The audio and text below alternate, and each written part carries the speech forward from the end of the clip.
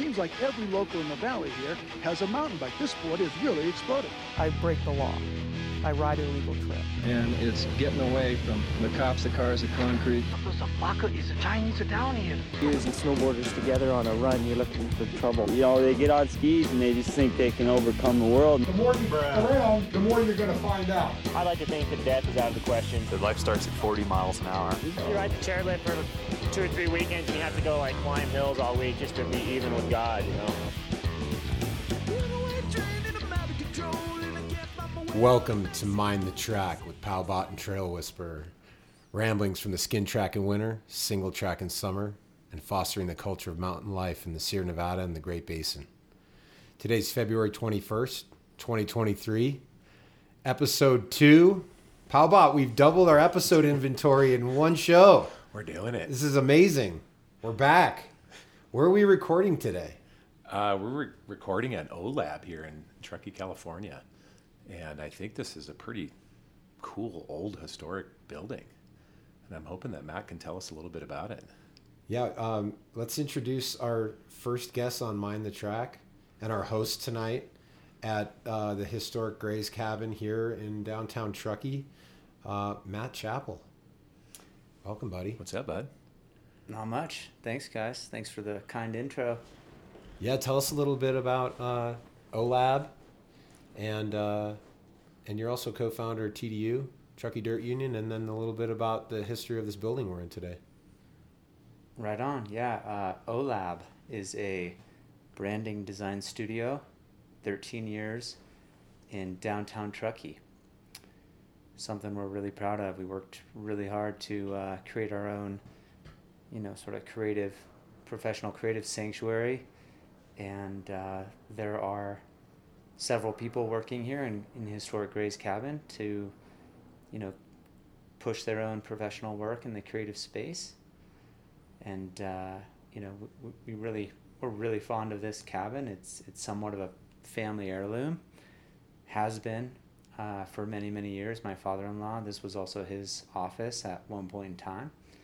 And then my wife, Katie Lynette, and I took it over and modeled it up to be a really awesome space to do your best work, and that's our dream. Just up here in Truckee, just working from afar. We're new to the game back when it was, less of a what is it called now? Remote working. Before remote, before there was a remote working. Trendy. Yeah, we were working remotely at Orbital Laboratory up in the mountains, and the dream was to still be able to be a flourishing creative and to make a living doing that, but to be inspired every day by nature and action oriented, because you're living it, breathing it firsthand, day in and day out as part of your practice, and bringing that into the studio. So we've cultivated a really nice environment of that, and have attracted really awesome other members who bring opportunities into the fold and cultivate the creative spirit here in Truckee as a sort of modular agency, branding agency model. It's pretty sweet. And then we've also had sort of a really awesome, lucky, maybe you would say, series of opportunities, and the TDU was one of those. There was a need in our community to launch an organization, and we stepped up and created the Truckee Dirt Union, which is trying to focus sharply on creating positive outcomes for the mountain bike user group in the outdoors. We're at single track.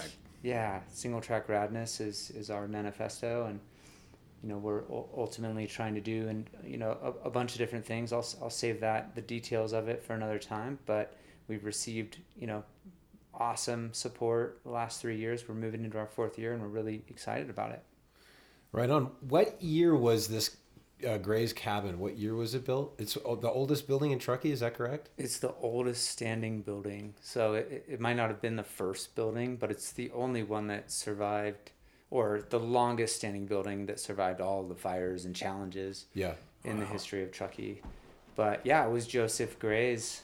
I believe it was a couple of things for him, depending on which era. But in 1858, it was erected. It was a toll station, and my understanding is that he created a really well-maintained toll station. ultimately, I like to believe that he was one of the, more, business-oriented minds in the trucking community that was able to think differently and capture revenue from people passing through the region, which you can summarize that up to current times. That's what we're all doing here. Right? Yeah, that's right. So, Totally. he was the one, obviously the traffic was, the immigrant trail and people migrating west and, living the American dream, I guess. Yeah.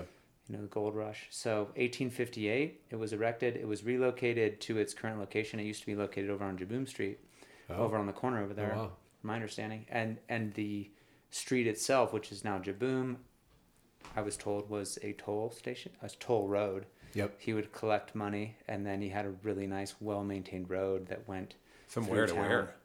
Not that long. It is sort of like what I've been told. It was just, but it was like to go around that road was not like fun. Not fun. So you would just buy the station and have that smooth pass, Well, that was the first thing. But I've also read that this individual, Joseph Gray, was also involved in many other businesses too, including Boca Brewing Company and others. So he was kind of the OG ag check. Just yeah, The OG ag station. That's a good analogy right there. They don't staff the ag station anymore. Did you notice that? They don't. They can. What a Can I just say what a waste of resources? I don't want to diverge from our introduction to Matt, but I do want to say the ag station. I drive through it every time I come to Truckee from Verdi, and what a waste of money! Like, it's just, I don't understand it. Can somebody explain it to me? I mean, I understand that they're trying to prevent like diseased fruits and vegetables and nuts and firewood from coming in, but you can drive around it. If you're going to be bringing smuggling things in, you could just go around it.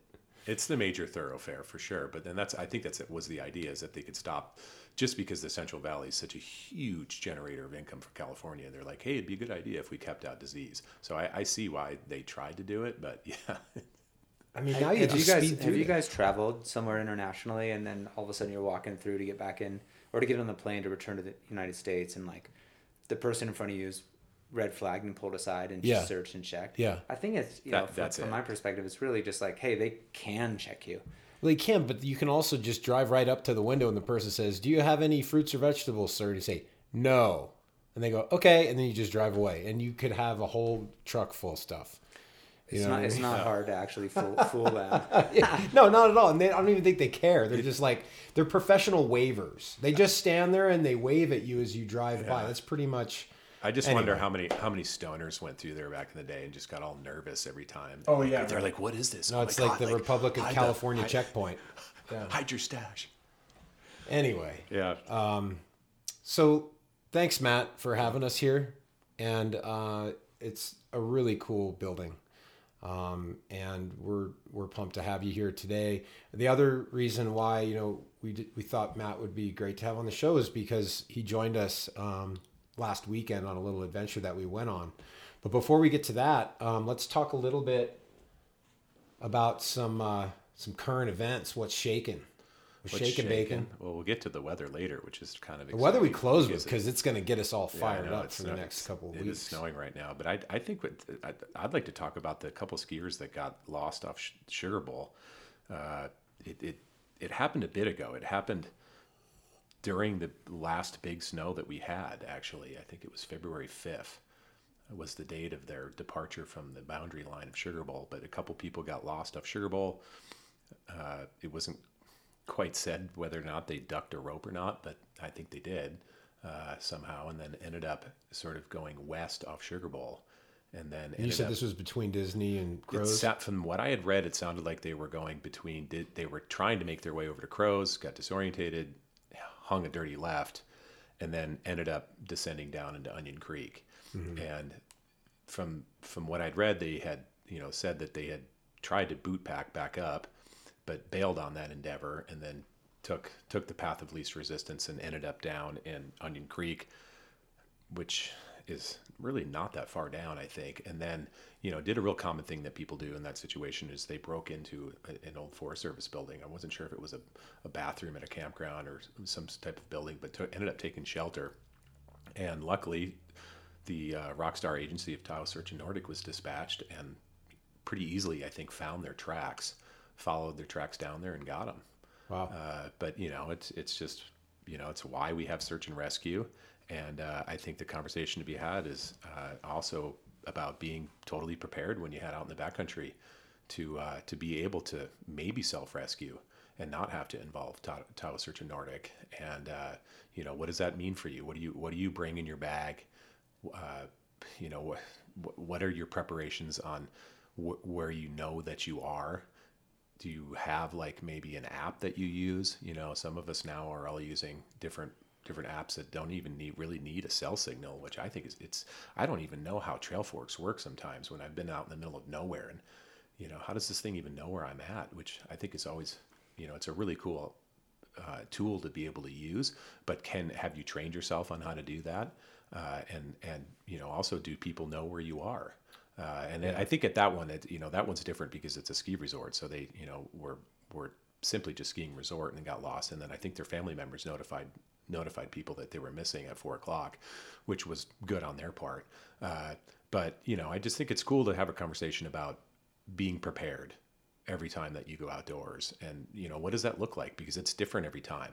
I think that people in the military, sort of, learn that as they go through their military career.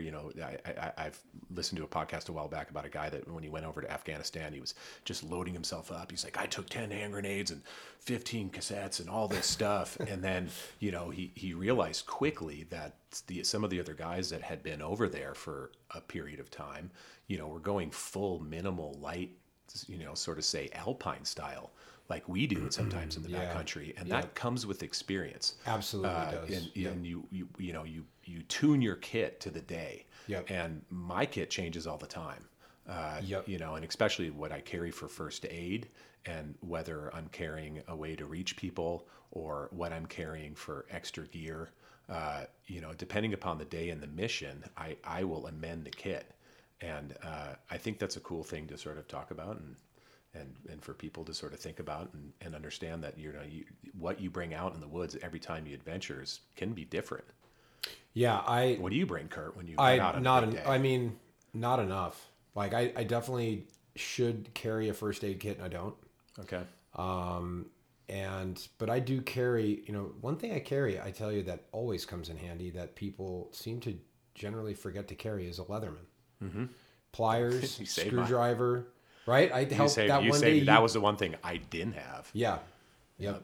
A Leatherman I always carry. So I figure I'll carry the Leatherman. Somebody else will carry the first aid. Well, kit. That's so that on our day on Sunday we didn't talk about it, but that is sometimes something that I'll bring up at the trailhead, and I'll just go over and say, hey, this is what I got in my pack. Yeah. And then what do you got? Yep. And what do you got? And what do you got? And then also, where are your keys? Especially if you're to keep them. Where are your keys? Or a lot of times I have a system where I leave my keys in the car, and then I have a key to unlock the car that's in a hiding place, and so that way you never lose your keys. Right. But having that conversation, like when we went out on Sunday, I had a SAM splint. I had a pretty good first aid kit, kind of drug heavy. I carry quite a bit of drugs with me because I've found over the years that that's one of the best things you can have if you get into an accident. If someone goes shocky, being able to put some drugs in them. Are you carrying morphine? I'm carrying like heavy painkillers. Oh. Yeah, and muscle relaxers. And then on the flip side of that one, I'll carry Adderall. So if I'm ever on a big epic in the Eastern Sierras and I know that I can't fall asleep or I need to go for another 12 hours, I'll take 4 Adderall. I carry quite a bit of drugs, and then I have like a pretty simple first aid kit, and then that can amend if I'm going longer and deeper, and then I'll have like more, some additional, things for, compresses and maybe an eye wound kit or whatever it might be. But, I basically have 2 kits, one that's super light, Alpine style, and then a bigger one as well. I carry a couple of those fire starter nuggets and a lighter. That's smart. I always carry a lighter. Yeah. I always carry a lighter. What about you, Matt? What do you carry? Do you have anything special that is? Yeah, you kind of just stole my thunder a little bit. I was gonna say I will step you up one by just saying I have a pack of weatherproof matches. Yeah. And I guess my 2 things, and I have a small first aid kit with a lot more over-the-counter oriented stuff than Tom, But yeah, I've got Advil, I've got Benadryl, I've got I could do a compress, I could do a bandage. And generally I bring that thinking I'm going to help somebody else. I want to add value. Right. Right. And that's the mindset that I approach it with. But I don't want to carry that much. So it's so small. Yeah. Tums. I've got some Tums, and I know just, from personal experience, for long efforts out on a bike, your stomach can get really upset. And if you can't eat, it doesn't matter how much food you're carrying. Yeah. You can't keep it down. Yeah. Well, you just don't. You won't eat it psychologically, So I think those two things, the fire is a big thing for me. I recently had an experience, went down pretty hard, ended up in the hospital, 3 days in ICU. And then I did a bunch of research and reading and sort of just realized that I need fire for a multitude of things. I need to be able to stay warm, and I could potentially create a signal, right, with fire. Right. Yep. Yeah. Yep. Yeah, with the state of the forest around here, as soon as somebody sees smoke in the air, they're going to come running to where the source is real fast. On that one too, Matt, right. Fire, the other big one is a down coat. So having a good down is huge, especially in a rescue situation where you maybe need to start a fire to stay warm, but then also having a down coat is the huge thing. I think every backcountry skier should always have a layer of down in their pack, no matter what. Yeah, it's just easy to carry. It's so light and compact. Easy one to carry. Yeah. Well, what else are we going to talk about? I was actually. Do you want to continue on this this gear thing? Well, I think I was stoked to hear Matt's input on things that he carries for bike riding, because I think my kit is sort of the same almost for biking and skiing. Really? Yeah. Interesting. But other than the fact that the repair kit changes, right? And I think that's a good thing that people should be having dialed, is what is their repair kit. And I did have to change my kit this year because I changed from being a soft booter to a hard booter. I joined the dark side and got a Phantom set up. So I did have to go down the rabbit hole of learning quickly what might break with that setup, and then ordering all those extra parts, putting it. I carry all my stuff in a really nice little. It's an old Dekind fin, or no, I think it was for straps or something, but it's clear so that I can see in it.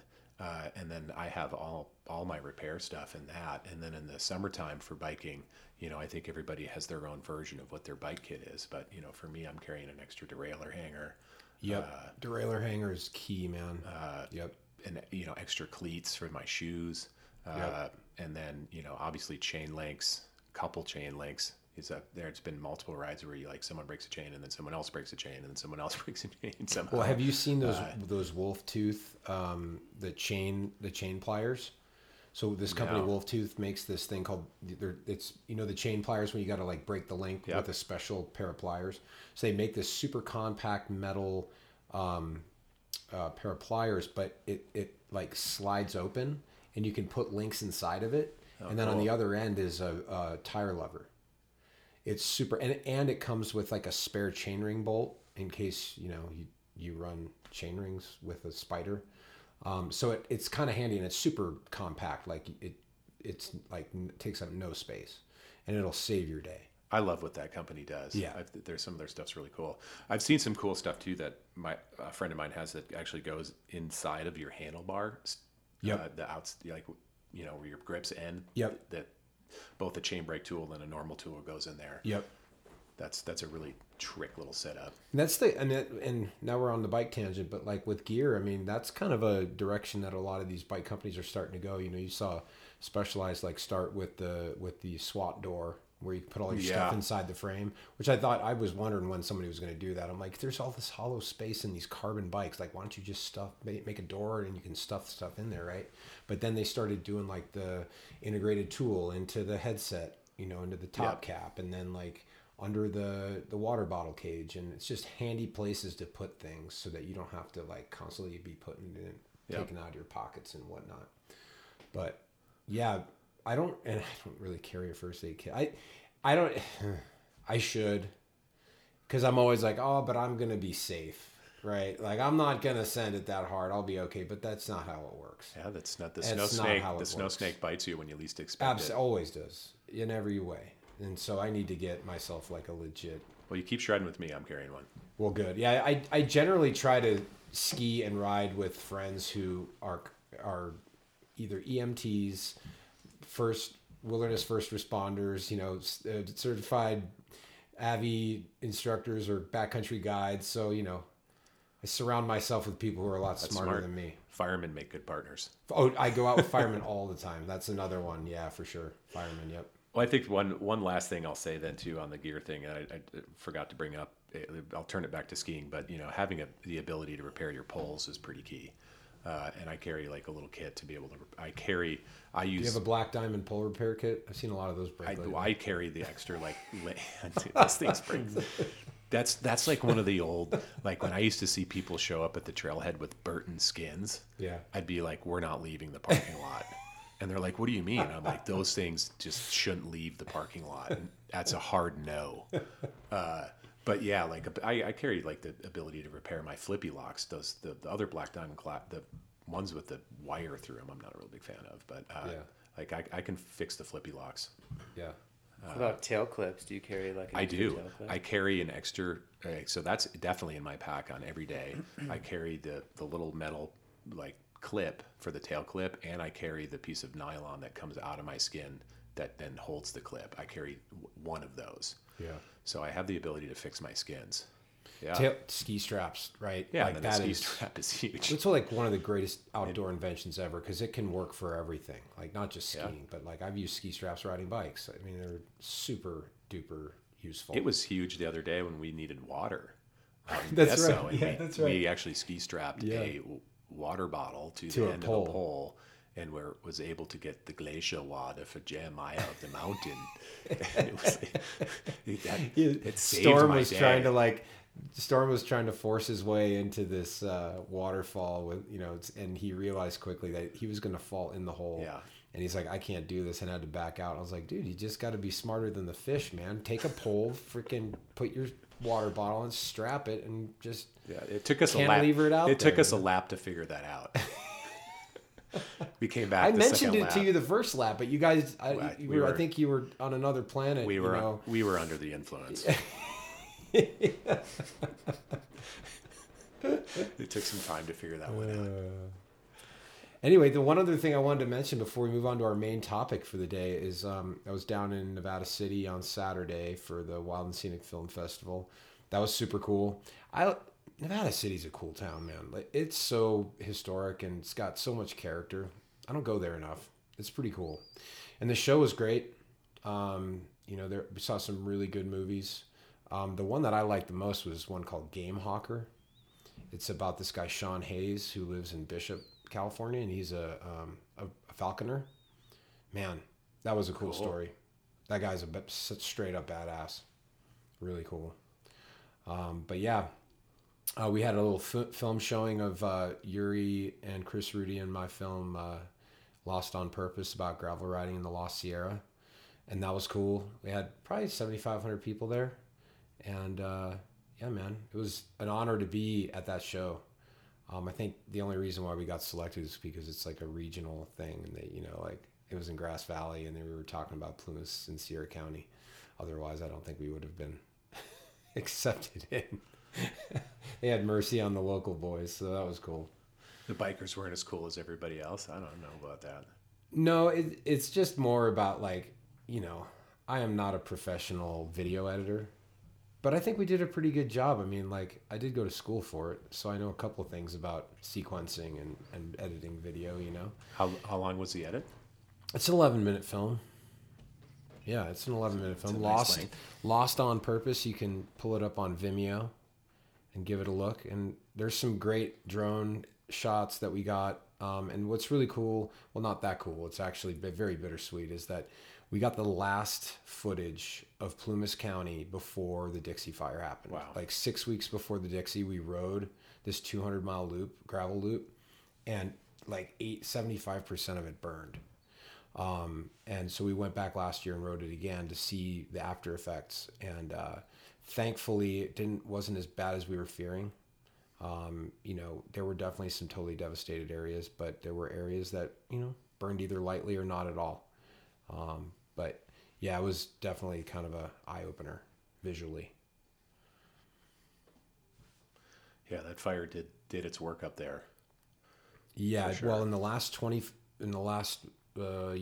years, 75% of Plumas County is burned in a series of like 3 different fires.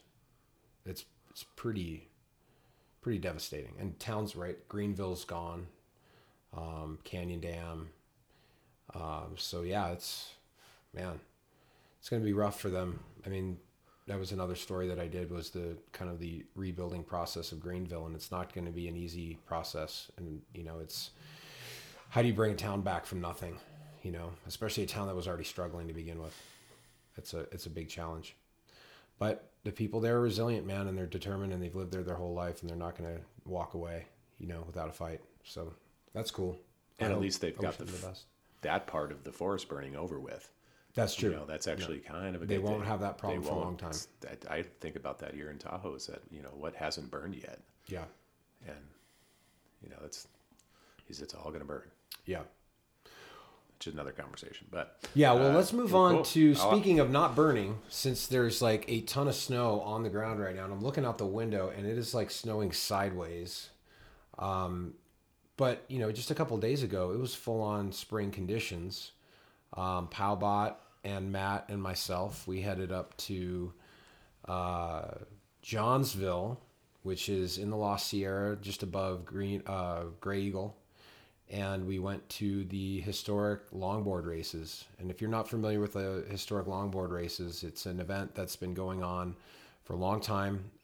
It celebrates the invention of downhill ski racing in the world, not just in America, but before the gold rush, nobody was like taking 2 sticks and pointing them down the mountain like full send. Like, you had telemark skiing, yes, that already existed, but nobody was ever like toe-to-toe racing like straight up down a mountain, and until these crazy gold miners in the Lost Sierra, who were snowbound in the winter, decided we got to do something other than sitting in our cabin under 30 feet of snow and getting drunk and dying of alcoholism.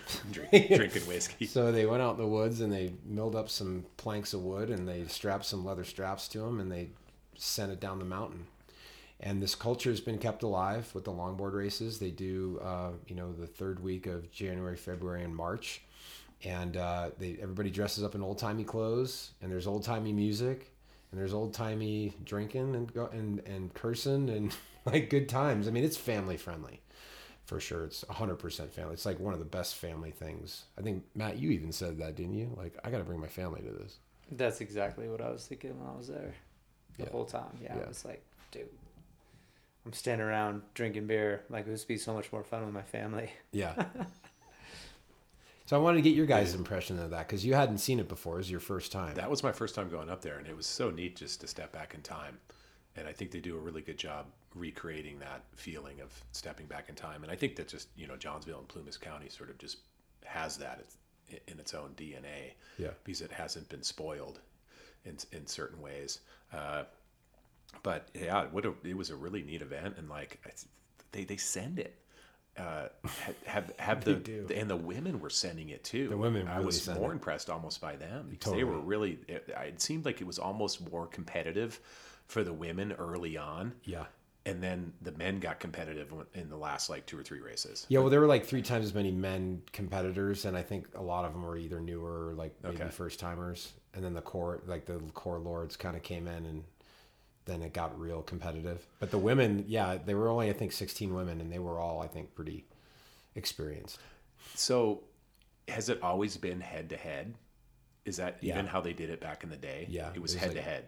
Single elimination, right? So cool. And then usually like for the men's final last weekend, they did a 3-up. Sometimes they'll do a 4-up. Oh, that'd be hectic. Yeah. Yeah, totally. But I love the head-to-head format. Like that's, Yeah. That's why I'm enthralled with watching professional surfing.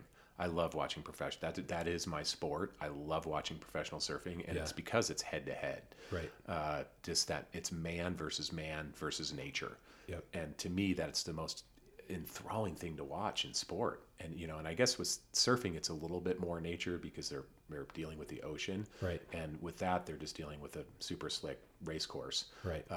But that the man on man is really cool, and that's what Travis Rice has done with his whole other tour that he's doing now, and that's why I think that's been so successful. Is that it's man on man. Yeah.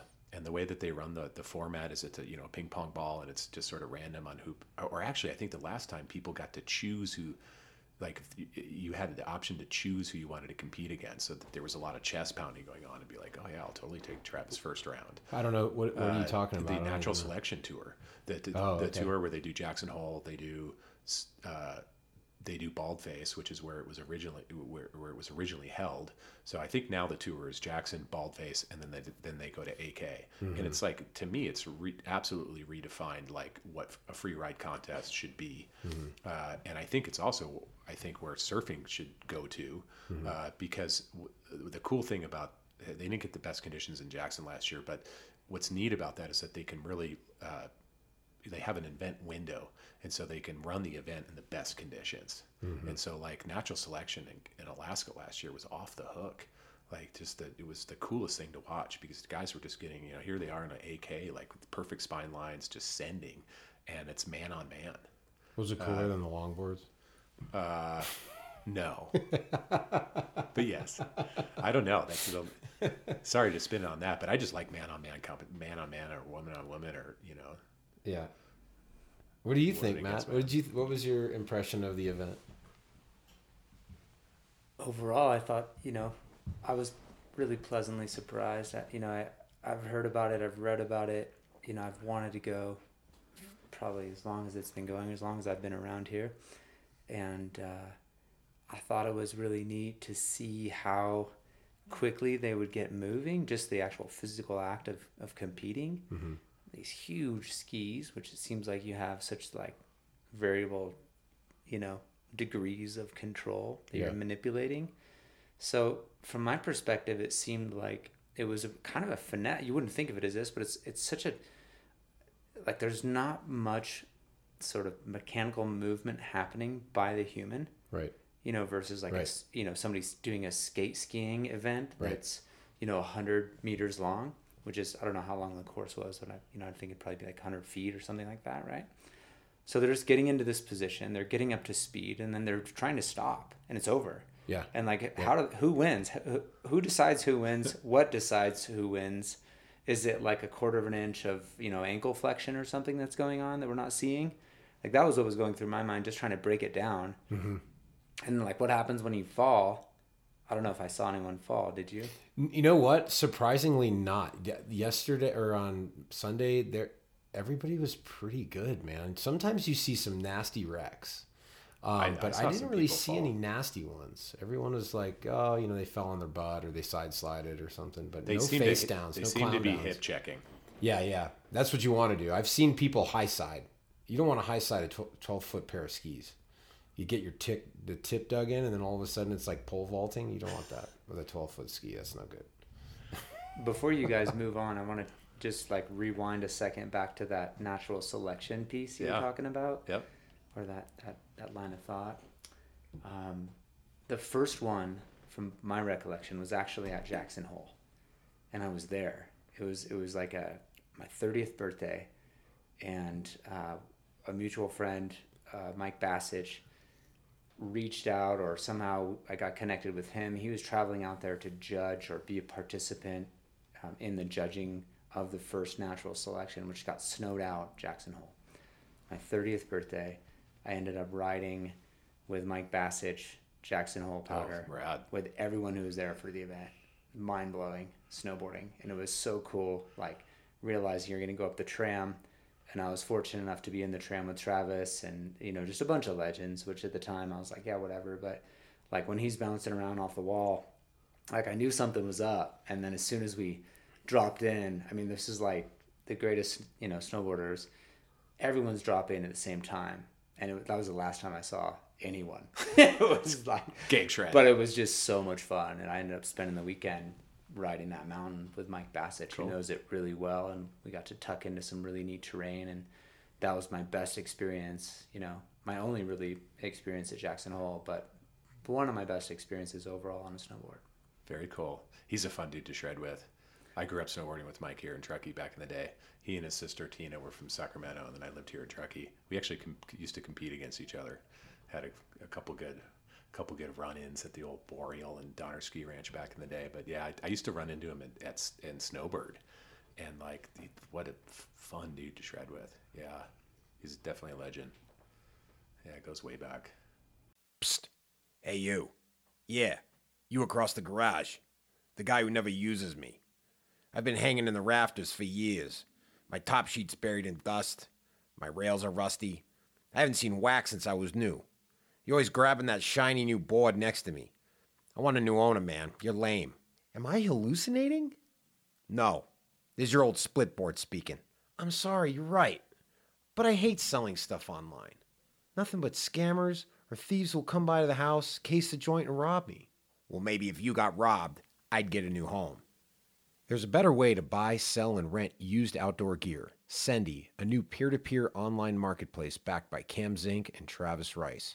Built by athletes for athletes, Sendy is committed to providing the outdoor community with a high-quality hub for high-quality gear. Sendy provides a safe platform for buying, selling, and renting, making sketchy meetups with shady characters and seedy parking lots a thing of the past. Sendy uses integrated and discounted UPS rates, QR codes, and print-ready labels, shipping anywhere in the U.S., with Canada coming soon. Download the app today for free at the Apple Store, Google Play, or visit sendy.io. Buy it, sell it, rent it, and send it with Sendy, charter partner of Mind the Track. Now, back to the show. I want to see somebody send longboards off Corbett's. Just huck it with a 12-foot pair of sticks and see if you can hang on down the chute.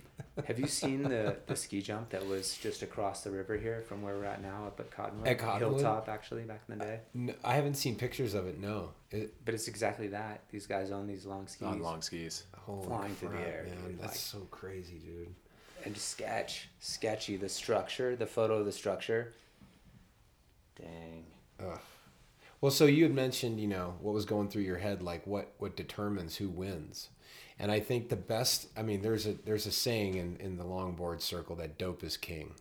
And dope is wax. And so back in the day, in the early days of ski racing, the longboards, it was a two-man team. It was the skier, and then there was your chemist, your mixologist, the guy, the dope man. And the dope man would mix up, depending on the snow conditions, they would use like pine tar or sperm whale oil or, all these different things like carnauba wax. And they would, mix based on the conditions. And the dope was everything. Like without the dope, you weren't going to win. And the best example of that is in the history. There's this book called Gold, Ghosts, and Skis, The History of Skiing in the Lost Sierra. And it documents from the very beginning of downhill ski racing how this all went down. And Snowshoe Thompson, right? You're familiar with him? Mm-hmm. Snowshoe Thompson was this legendary telemark skier from Norway who delivered mail across the Sierra Nevada in the 1860s. And he was like the man. He would go out in the snowstorms by himself and deliver mail from Placerville over to like the east side of the Sierra and like, Carson Valley. He used to go over Carson Pass. Yeah. And so, the Plumas County ski boys heard about this Snowshoe Thompson guy. And we're like, he's no great shakes, man. Hey, Snowshoe, send him a message like, hey, why don't you come on up to Plumas County, see what you got, let's try your hand at a longboard race. So he goes up there and he competes and gets waxed, literally, because he didn't know that dope is king. He had the technique. He could out-ski any of those guys technique-wise, but he didn't have the wax on his skis, and he got beat. And so the other day at the hill, there was this matchup. One guy, Max Breedlove, who's really skilled skier, like has the technique, gets super low in the tuck, sits way back and aerodynamic. And this other guy who I didn't know, but he was an older guy and like heavier set. And Max pull, because they hit the gong and then you have this single stick and then you push off with this stick as hard as you can and get going. And so Max just sticks like a crazy person to get going. And the other guy's kind of sticking, somewhat hard, but Max gets the jump on him. And as they go down the hill, man, Max is fully talked this other guy, the old timer, is still like basically almost standing up vertical, like totally non-aerodynamic. And he creeps on Max and then just rolls right by him and wins. And I'm like, that's what the dope's all about right there. Dope like, is king. Dope is king. Like he had no aerodynamics at all and he still won. So it's all about the dope, man. It's all about the wax. It's all about that wax. And those, dude, back in the Gold Rush days, those were big competitions. Like all these, gold mining camps would get together and compete. And it was big money, like $1,000 purses, $1,000 in 1860s. That's an insane amount of money back then. And it was like everything. It was their entertainment, like that was what they did for sport and community back in those days. And all these mining camps that are now not even, it's just trees in the woods where there used to be like 1,000 people living there back in the 1860s. They had a ski team. All these mining camps had ski teams. I thought that was a pretty cool aspect of the event, is that they still sort of paid homage to the different camps. There was the people from Plumas, there was the people from Sierraville, there was they had different teams. There was almost like a team aspect to it. That was neat. Yep. Do they have a mountain bike team in the summer? Who? The mining camps. The mining camp. They do now. Nice. I mean, the La Sierra Composite, they have a high school, like in Quincy, they have a high school mountain bike team for NICA, for the National Interscholastic Cycling Association, and these kids are, man, they're freaking tough, man. They're mountain kids, they're hardy people, and so the culture's alive and well up there, man. Both mountain and ski. Yuba Expeditions versus Downeyville Outfitters. Oh yeah, there you go. That wouldn't be. I don't know. That wouldn't be much of a competition anymore. Yuba's not in Downeyville anymore. I know. But so the other thing that we did when we were up there was go for a tour. One of my favorite things to do on a longboard weekend is to go up there early, go for like a 4-hour tour on Eureka Peak, and then come back and watch the longboards.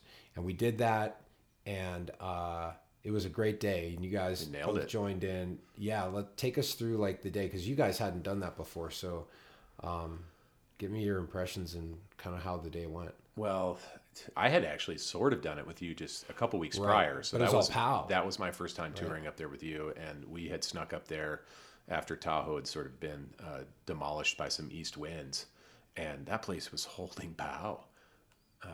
We had a great tour there, and ended up skiing. What we skied our first run that day, we'd sort of spent a good portion of our morning shredding pow over there, and then we bumped over to I think what you called Museum Bowl. Yep. And did a nice run over there, and then made our way back out that first day. So that was my first time there, but I had heard stories about what we skied on Sunday, which is the big South feature, that we were able to chase corn in, and we sort of timed our day appropriately, because corn's all about timing. They call it, there's some people say that there's like a Goldilocks period of the day where you can just sort of hit it right, where it has, softened enough to where you can score good turns on it, but it hasn't turned to mashed potatoes yet. So, explain to people who don't know, maybe, like what constitutes corn snow? What is corn snow? Corn snow is a blessing, and it's a gift from the gods, so that we can have tons of fun when there's not powder. But what it is it's it's basically when the snowpack goes through a cycle of thawing and refreezing without the influence of new snow then. So and the Sierras are a great place for it, as well as the Cascades, because we have such a deep snowpack, so you don't get any influence of water transport or other things happening overnight. But basically the snowpack's set up, and it's thawing during the day and then refreezing at night, and then the surfaces of the snow granulizes, and then when those grains of snow that have frozen, as they soften in the morning, they make just like this perfect surface. It's almost like a ball bearing feeling, and it's special. Like corn is, if you're into it, it's one of those things where I think people rank their favorite types of snow. There's pow, and then for me, it's there's all the sub variations of pow. But then there's wind buff, which I love, and then there's corn. And then there's everything in between and different versions of that. But corn is just fantastic when you hit it. And we happen to live in a place where it's something that we get quite often, especially when we go into like a long period without weather and storms. You get dished up a serving of corn, and then you get to do the corn dance. And what's the corn dance? Well, the corn dance is what you do when you get good corn. And I think that everybody that's listening, if they've experienced good corn, they should do the corn dance right now, because as we go through the spring, like, we're talking about corn, because when we're not skiing pow, we're skiing corn.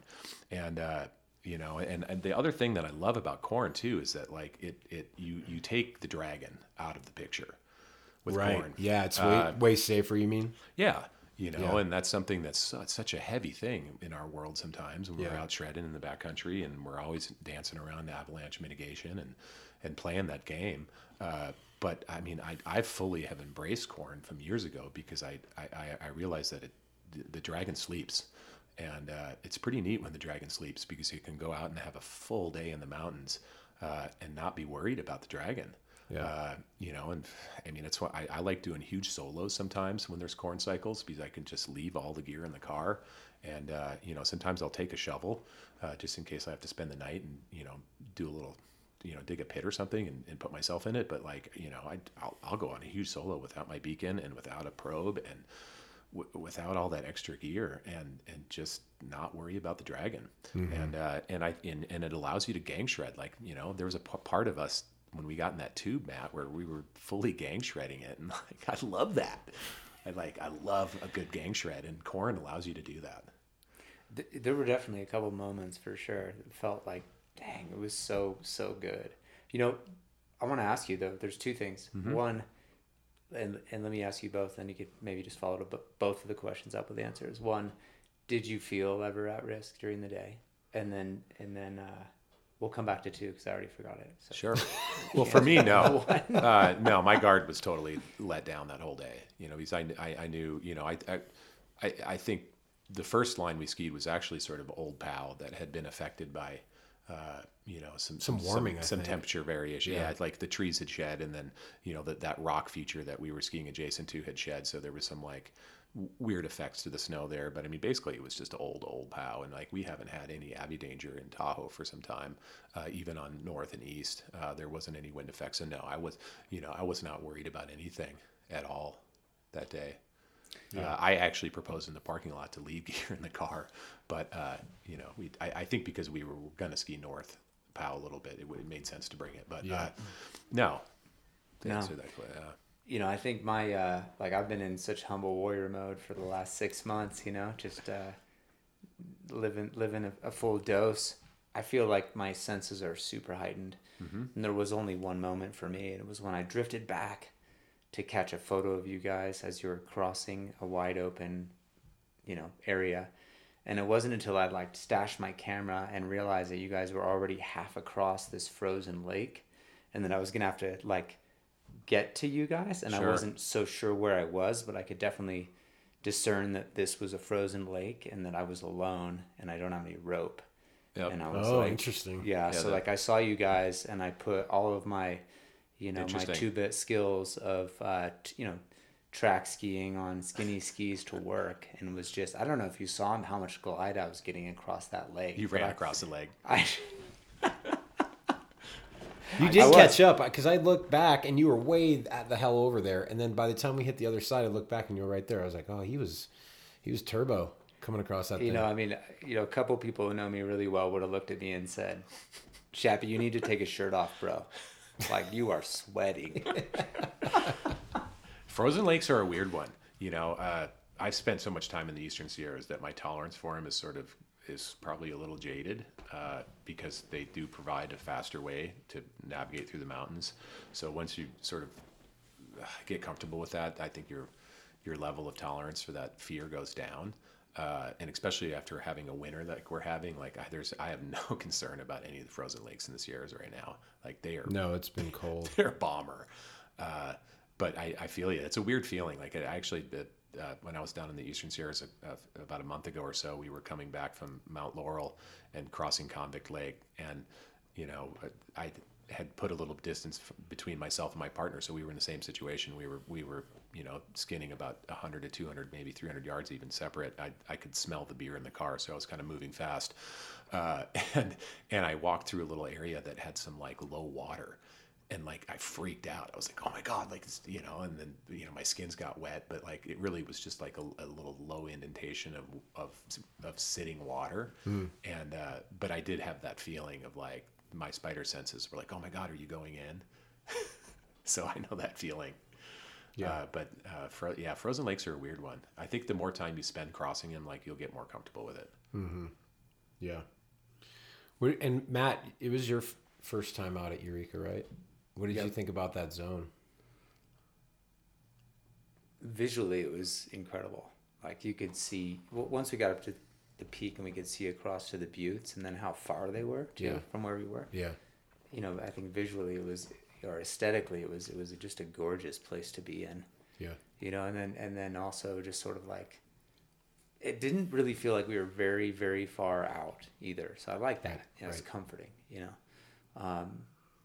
Yeah, it's kind of roadside access, and the terrain was great, and it was I felt like it was a real modest approach.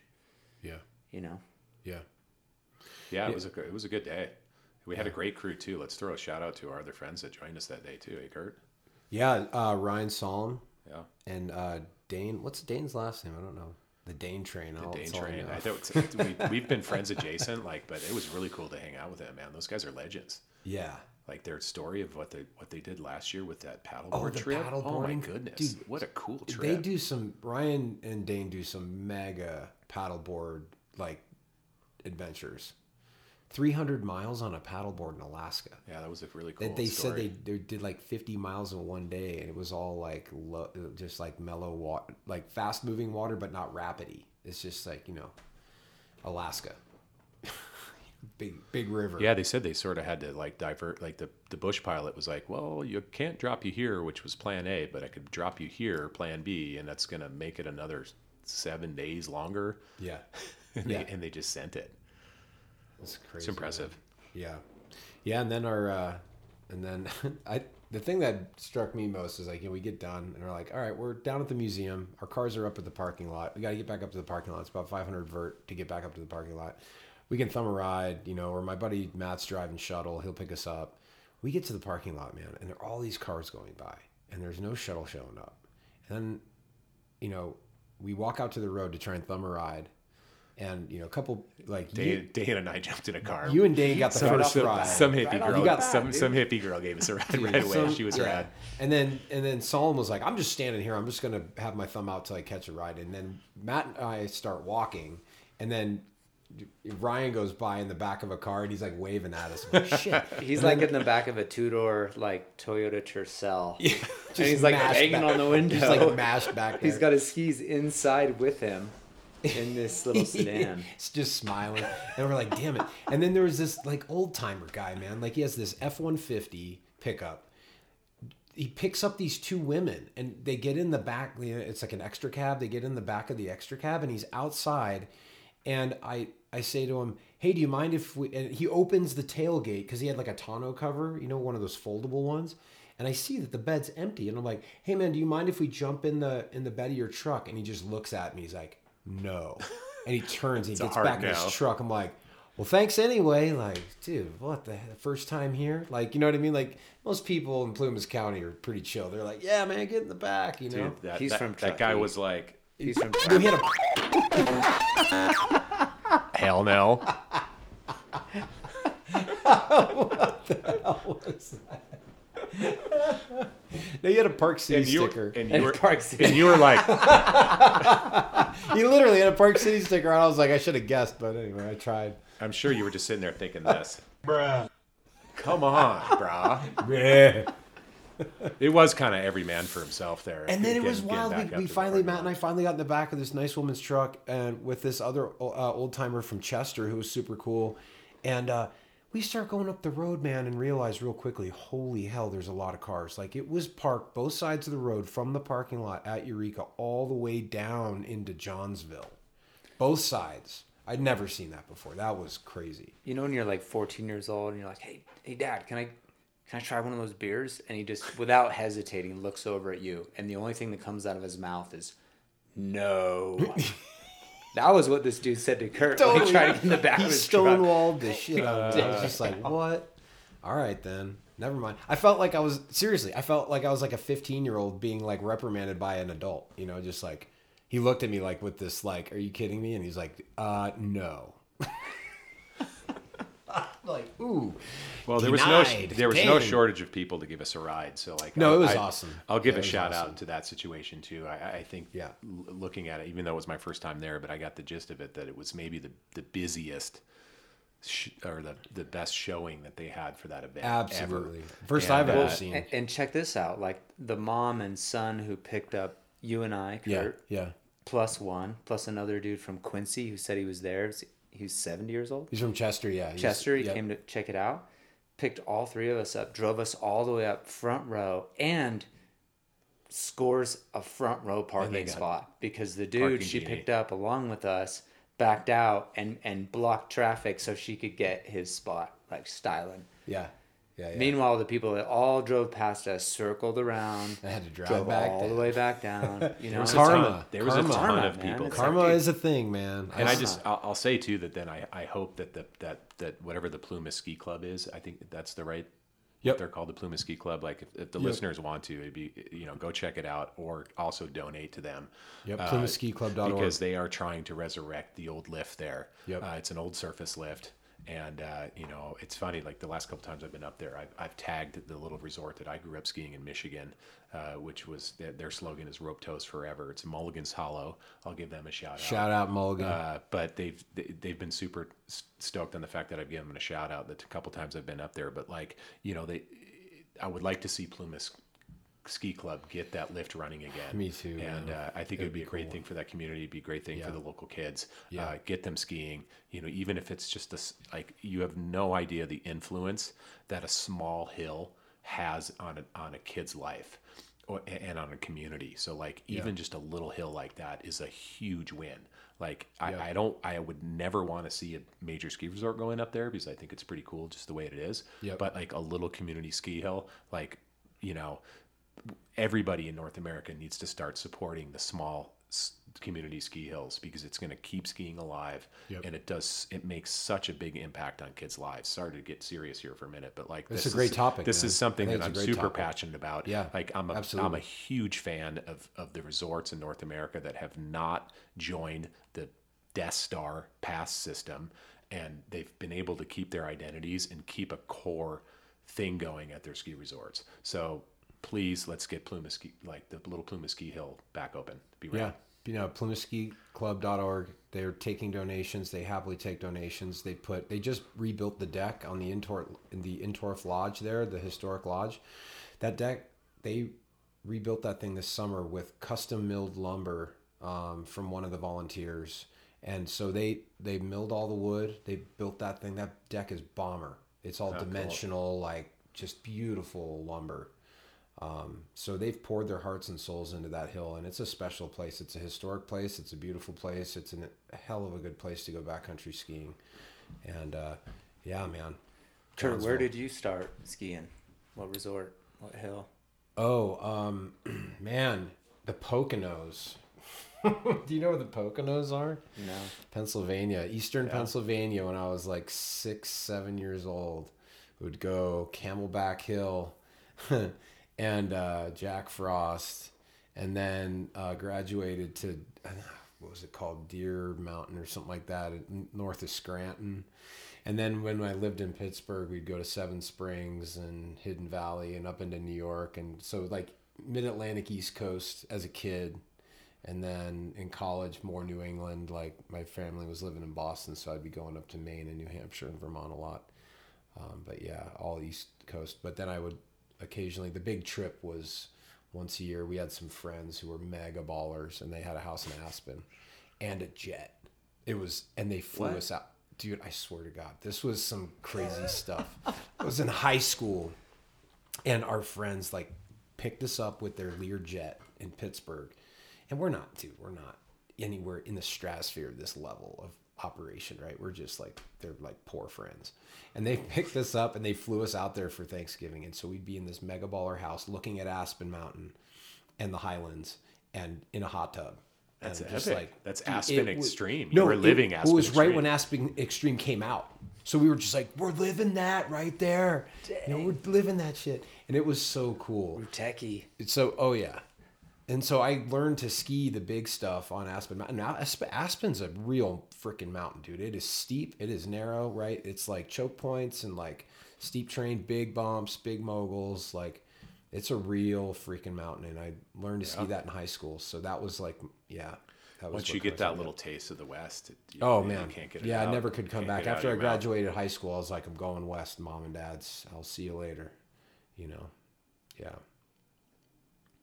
Yeah, so I think we're closing in on an hour here. We're actually at an hour. So are we? So let's close it out with some weather. Yeah, so you know, because we got some stuff coming. You know what's coming? You know what's coming is thunder snow. Thunder snow, lightning strikes, holy smoke! Totally lit up the sky. You can have your $500 million jackpot in Powerball. Oh, But I'll take this what the hell thunder is snow. this now? Lightning strikes, holy smoke! Is that Jim Cantori? Yes. Dude, I'm telling you, this splash into that thunder snow.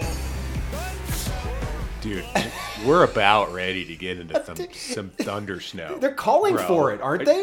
I thought I read in the forecast there might be some thunder snow. Someone told me that, but like I'm just fired. So I use Jim Cantori for that soundbite because no one gets more excited about POW Do that guy. than I do. So like, yeah, we're about ready to go back into the POW town here. There's been parts of the West Coast and elsewhere that's been in POW town. Like everyone in Utah has just been shredding POW since the beginning of time this season. We did just have a corn cycle, but everyone else has still been shredding POW. But Tahoe's about ready to get back in the game big time, the way I see it. Oh, it's looking really good. Cold and deep. It's cold.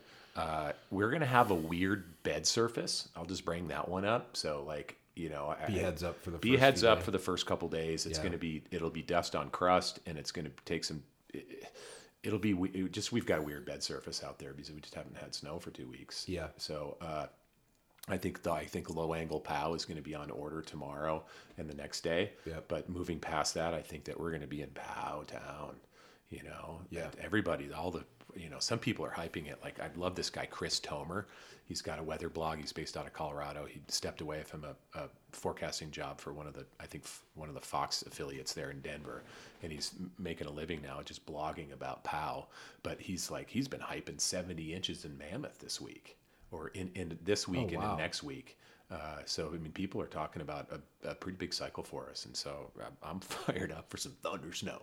I just think it's amazing that we were 2 days, the two best days of corn skiing I've ever had. And then tomorrow and Thursday is going to be Boom, back to POW town. The Sierra rules, man. I swear. Like, yeah, it's a little different game when you can do that. I went with my bike today. I shredded brown POW this morning with the hopes of doing brown POW to white POW in 24 hours. That's freaking great, man. Good job. Way to get after it. Nice. You get after it, man. It was a good morning. So yeah, we're wrapping up with weather. I think, it'll be exciting to see what happens this week and come back and have a conversation about face shots. Are you guys ready to shovel? It's been nice to have a break. It has been nice, huh? Yeah. But I'm feeling pretty fresh. Are you ready? Yeah, you I can got your throw some shovel. loads. Yeah, your arms are. I did get to handle all my ice dams at home too, and at work. I think that's something that's been real for a lot is winter. Is it's just the ice situation that happened. It's been bad. It's been man. really Even hard. in Verdi, it's been bad. If it's in the shade, it's just like 10 inches thick. Yeah. Well, Matt, thanks a lot for having us here at the historic Gray's Cabin. It's been super cool. Yeah, I forgot to tell you guys that I locked all the doors, so we're locked in right now. And It's going to start snowing. we had the building analyzed by a spiritual analyst.